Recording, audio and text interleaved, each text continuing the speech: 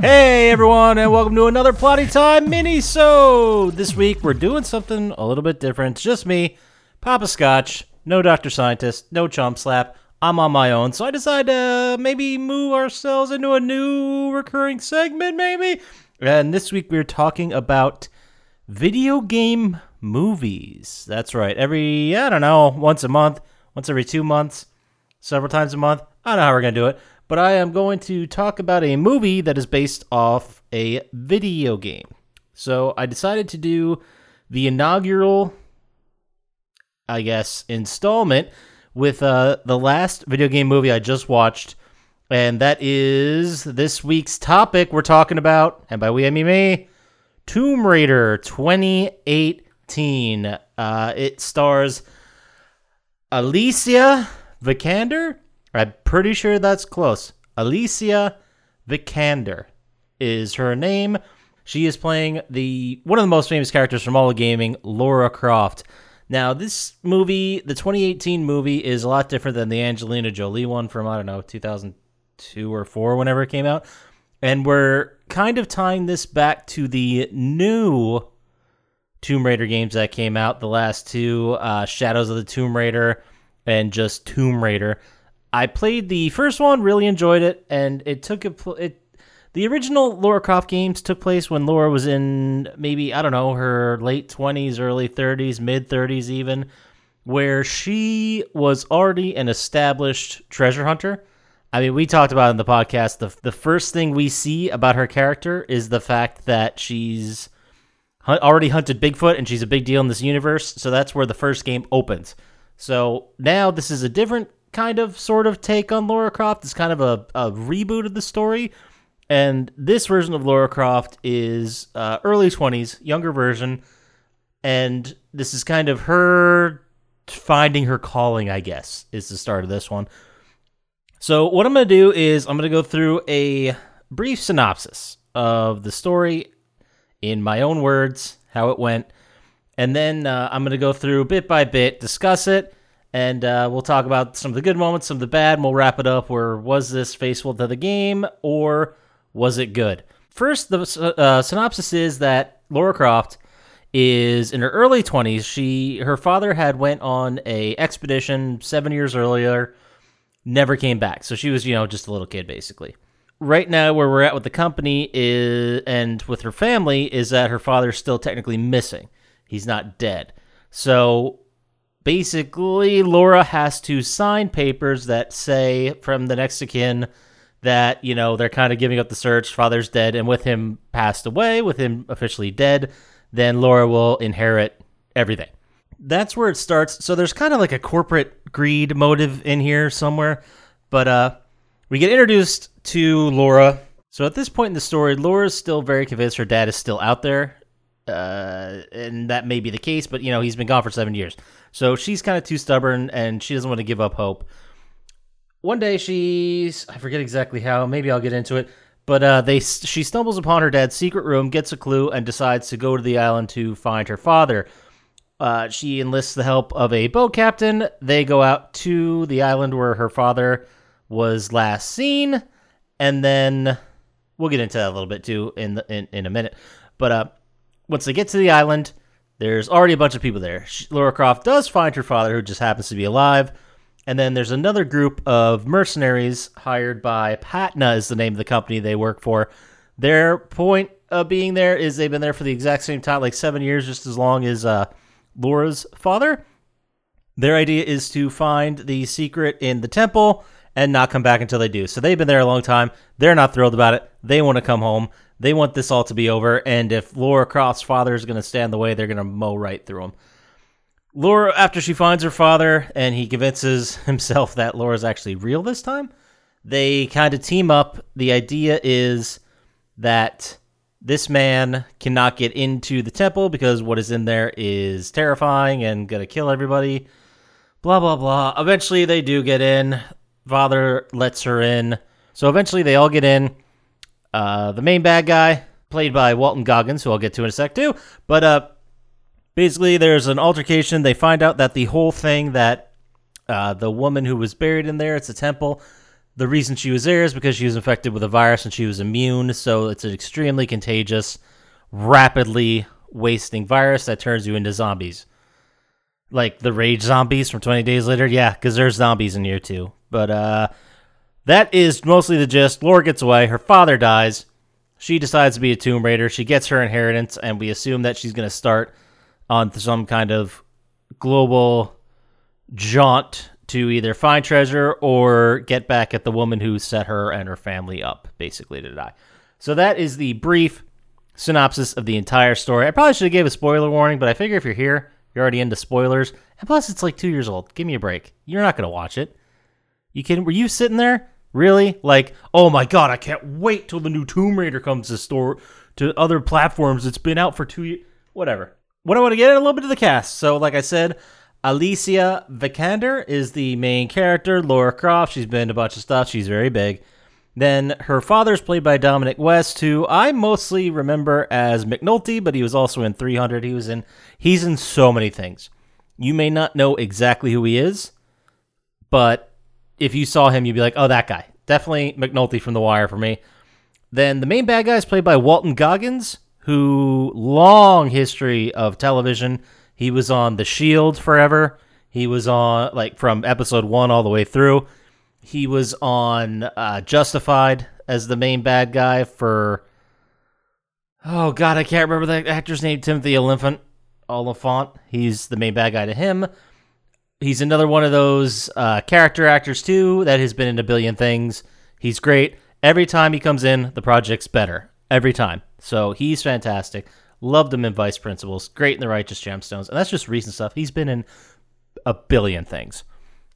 So having him here is definitely a plus.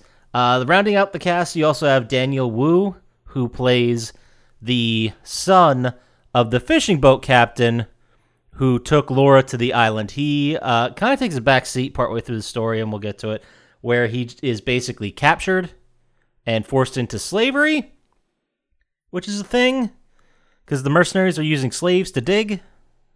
So that's kind of a bummer, but he eventually, rebels and gets back and ends up surviving the whole thing. So those are your main actors. You also have, the only other person really of note is Kristen Scott Thomas, who's been, she's an English actor. She's been in, I think she got famous with The English Patient.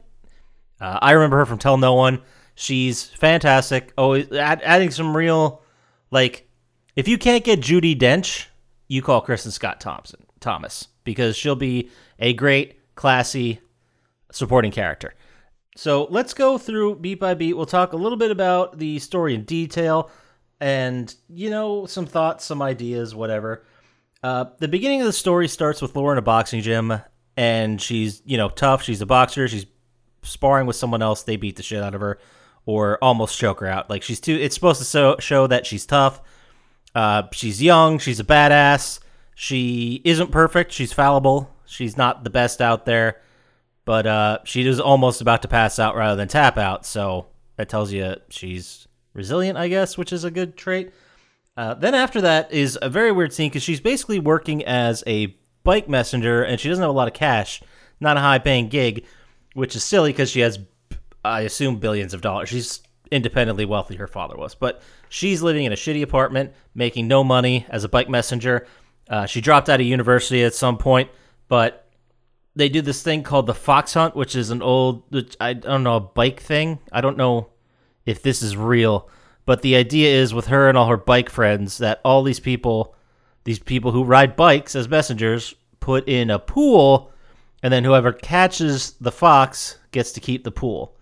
The fox is another person, and in this case, Laura volunteers. The idea being if she can get away and last for X amount of time, I don't know how much I ever remember, but then she gets to keep the cash. So this is basically her desperate attempt to get enough to cover some expenses. But it's just, in the story, it's just beating home the idea that she doesn't have a lot of money right now. She's young, she's tough, she's virile, she's a badass. And we established most of this in the boxing scene. I figured the boxing scene in this could have been just eliminated, and we could just have her, boxing and sparring in the opening credits, and then maybe after that go home to her job. It didn't have to be a whole multi-minute scene. it was just a little much. We get to see her where she's talking to the heads of her company. She won't sign the papers declaring her dad passed away, so she thinks he's alive. She's very stubborn. We see a bunch of flashbacks of what I affectionately named McNulty Dad. He does have a name. He does have a character name. It is Richard Croft. I must have missed that or forgot to put it down. Eventually, she's walking through the grounds. She breaks into the thing. She remembers a clue her dad taught her, some kind of very thin reason. But she breaks back into the house. She goes and finds this secret entrance to her father's, I don't know, hidden room. I don't know if she's ghost hunt. Like, what is, I don't know what this is. Is she a ghost hunter? What's going on? She gets in there. She finds a message from her father that basically says, hey, if you're reading this or watching this, I'm dead. You found my secret. I went to this island, blah, blah, blah, blah, blah, blah, blah, filled with backstory. Don't come here.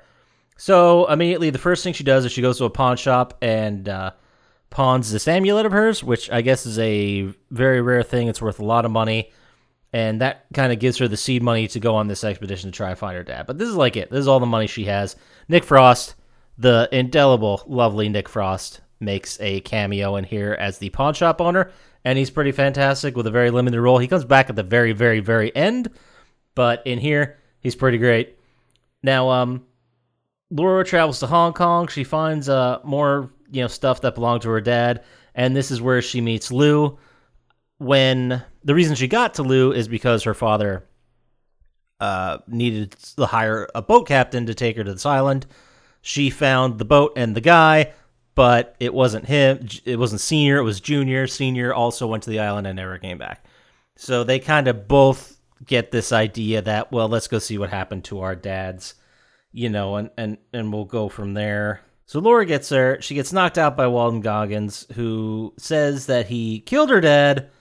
And this is where Lou gets put into slavery, and he finds out by talking to the other guys that are in there that his dad was also dead. Now, another moment to talk about, Walton Goggins is the bad guy. He sees this one worker who's sick, and he's not doing well, so he shoots him. So, we get the idea that he's really, really a bad dude.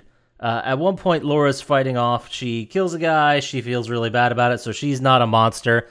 It's kind of just lazy storytelling, really, because in the video game, Laura's first kill with, I believe, like they were trying to, sexually assault her and capture her, the bad guys in that, and she fights them off and ends up killing them. And like the character in the game there's more moment paid to that because there's so much weight involved, with killing someone, and in this she kind of just blows by it. There's also a bunch of little moments where she does puzzles, which is a callback to the game. She has this scroll thing that she uses to get to the bow. But whatever, I'll fast forward through most of this shit because it's lazy. It's a lot like the video game in that respect. A lot of puzzles. The main door is a puzzle.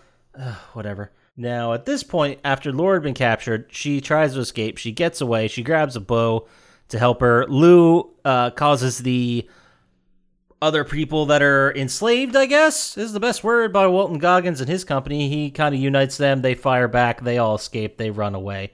And now they get to a point where Richard, her father, couldn't let it go. Like, he couldn't just let these people escape and leave. He had to go check out the door. So he's just standing there by the door. Everyone's run away. And that's, it was pretty lame because it was the only reason you could get to have him inside the cave to have his hero moment and die later.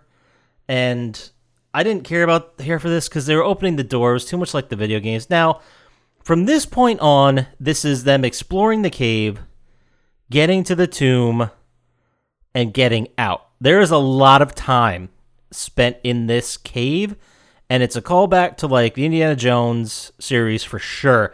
There's a moment where they're walking through. They step on one of the pressure plates in Indiana Jones, and they hear a machine, a mechanism click. Nothing happens. The one guy's like, "Hey, I thought for a second you were scared," and then he immediately gets impaled through the floor. It was pretty fucking awesome, and that was one of the better scares or shocking moments of the movie. After that, they get to another puzzle where they have to determine what color they're supposed to put through the door, and the floor just starts like falling apart and just disappearing, kind of like with Indiana Jones when he stepped on the tiles and they just fell out. You even had the same shot from the bottom looking up as they were falling, which, whatever, that's fine. Which I thought this part was also very interesting because all the mercenaries that were with them, there was maybe 4 or 5 of them, and they just lost like firepower, like superiority outside. Like no one at any point questions like, hey, do you think all of our bros are still alive? We just spent 7 years on a fucking island with them. Maybe they're okay or not. There was a shootout. Everyone might be dead outside this place. Oh well. And they never mention it, which I thought was odd. But they get to the tomb. Finally, everyone gets to the tomb. It is 2 mercenaries, Walton Goggins, Laura, Richard, her father. They open up the thing. This perfectly preserved body just starts melting away into this blackness. The one guy goes to touch her, and it moves. Or they go to touch her and pick her up, and she like springs forward, like on a mechanism, doing this scare moment, like the person might be dead. But there's just a lever on the bottom that caused it. I think that might have caused the whole place to collapse, but maybe not, because Richard blows it up later. Basically, from here on out, one of the guys gets infected, one of the mercenaries. They get infected by the zombie disease. They accidentally shoot and kill one of the other mercenaries, and Walton Goggins takes a finger, and he's like, fuck this, and he leaves after her father got hit. So he doesn't care about what's going on. He just left. Father decides to blow up the place because they can't let the virus out, and Laura has to run and stop Walton Goggins before he can get out with this, this disease that will weaponize. He really doesn't care. He just wants to go home, which I kind of sympathize with. But they should have made it more. Well, I'll get into it in my recap. So then Laura tracks him down. They have a fight. Before she even fights him, or as they're fighting, she kicks a ladder down over this long crevice that they got across. I don't know where they got the ladder, but they got across it. She kicked the ladder. They're both fucked. She couldn't let him leave. She ends up shoving the thing down his throat and punching him in the neck, and he ends up dying from the virus. It was pretty cool, pretty gnarly. So then she jumps out, runs out as the place is exploding, gets out just in time, and then outside meets up with Lou. Since they had already called a chopper to come and pick them up, the mercenaries, that's on its way. They kidnap it, or I guess commandeer it, and then they leave. Laura comes back to England, signs the papers, gets her inheritance because, she saw her dad die, so now she's satisfied, I guess. And then this is the moment, too, where she sees a ledger of all the companies that she now owns. One of them is Parnav. I forget what it says, but it was the company that founded the mercenaries. So she thinks there was a conspiracy. It's kind of led to believe that the woman who was in charge, played by Kristen Scott Thompson, was actually the one that was orchestrating this whole thing from behind the scenes. So that is what Tomb Raider 2 looks like it's going to be about. I saw they started pre-production on it. It's supposed to be out in 2021. And, we'll get a sequel to this franchise. So, did the movie work? Did the story work for me? I guess I'll ask. I don't think it did. Because, well, as far as video game movies go, this is definitely one of the best. Top 5. There's been a lot of really bad video game movies. So this is definitely up there. The story overall, I don't think worked for me because in the beginning, like I said, with the fox hunt and the boxing scene, that could have been cut or shortened a lot. We got the point, Then there is the scenes where they're going into the tunnel, where you go through like several different traps and stuff like that. I mean, if I don't, this is the whole thing I don't understand, and I know there's a suspension of disbelief here with Ancient Treasure and sort of movies like that, but I don't understand how or why there was these traps and these massive things. Just barrier under the whole hill. No one would ever know it ever existed. You didn't have to build it. Fine. Whatever. So that part I kind of had a problem with. Walton Goggins, I would have liked it more if there was more ambiguity here. Like, we didn't need that scene where he shot the guy that like kind of twisted his ankle, who was one of his slaves, because we already knew he was keeping slaves. We already knew he was menacing. We already knew he was a bad guy, and we already knew he'd just shoot whoever. We didn't have to actually show it. Like, that was needless. It kind of does work with the dichotomy with Laura feeling bad and Walton Goggins not giving a shit. Like, we reinforce who's good and who's bad, but still, it would have been nice to give Walton Goggins some more empathy. Like, it would have been a much more interesting story if they really slammed home the dude, I don't care anymore, I'm getting off this island, I'm going home aspect, because he's been gone for so long. Which they did use a little bit, but it was more about making him evil and clearly the villain. It kind of reeks of, like, reshoots, you know what I mean? Like, to add that Walton Goggins stuff that he just shot like a slave in the wood. Like, it doesn't make that's what it feels like. It's like, well, we got to make him more of an evil villain. We can't have a guy we relate with do bad things. So it just, I have no idea if that's true or not. It's just kind of what it feels like. I thought Alicia Vikander was really good as Laura. I thought she did a great job. She, at the end of the movie, there's this ridiculous scene where she goes back into the pawn shop, and Nick Frost is there, and she accidentally sees like a gun stash, so she buys 2 of the guns, because, Laura dual wields. So that was kind of ridiculous and over the top and fine for a credit scene. I'm okay with it, but when you add that on top of all the other video game references we already made, like all the puzzles, we get it, she's good with puzzles. It was too much. They tried to shove too much and give too much of a callback to the game instead of making its own individual story. Now, I did like the fact that there was this history, this mythology of this tomb and some kind of weapon in it. You know what I mean? Like, it was just these old ancient tales about a device in there that would kill everyone. And I love the twist that it wasn't a device, it was a virus. She was immune. The queen, originally went there to die so she could be away from everybody else. She wasn't the monster. She was just immune to it. So instead of risk everyone, she went there and died nobly in a tomb, I guess, which I thought was pretty darn cool. I thought that was a cool twist because it's kind of like that idea that all legends are based in a sort of reality. So I'm going to give it to him. I'm going to say that was good. I liked that part of it. But I think overall, as a movie, if you just want to see a stupid blockbuster, go for it.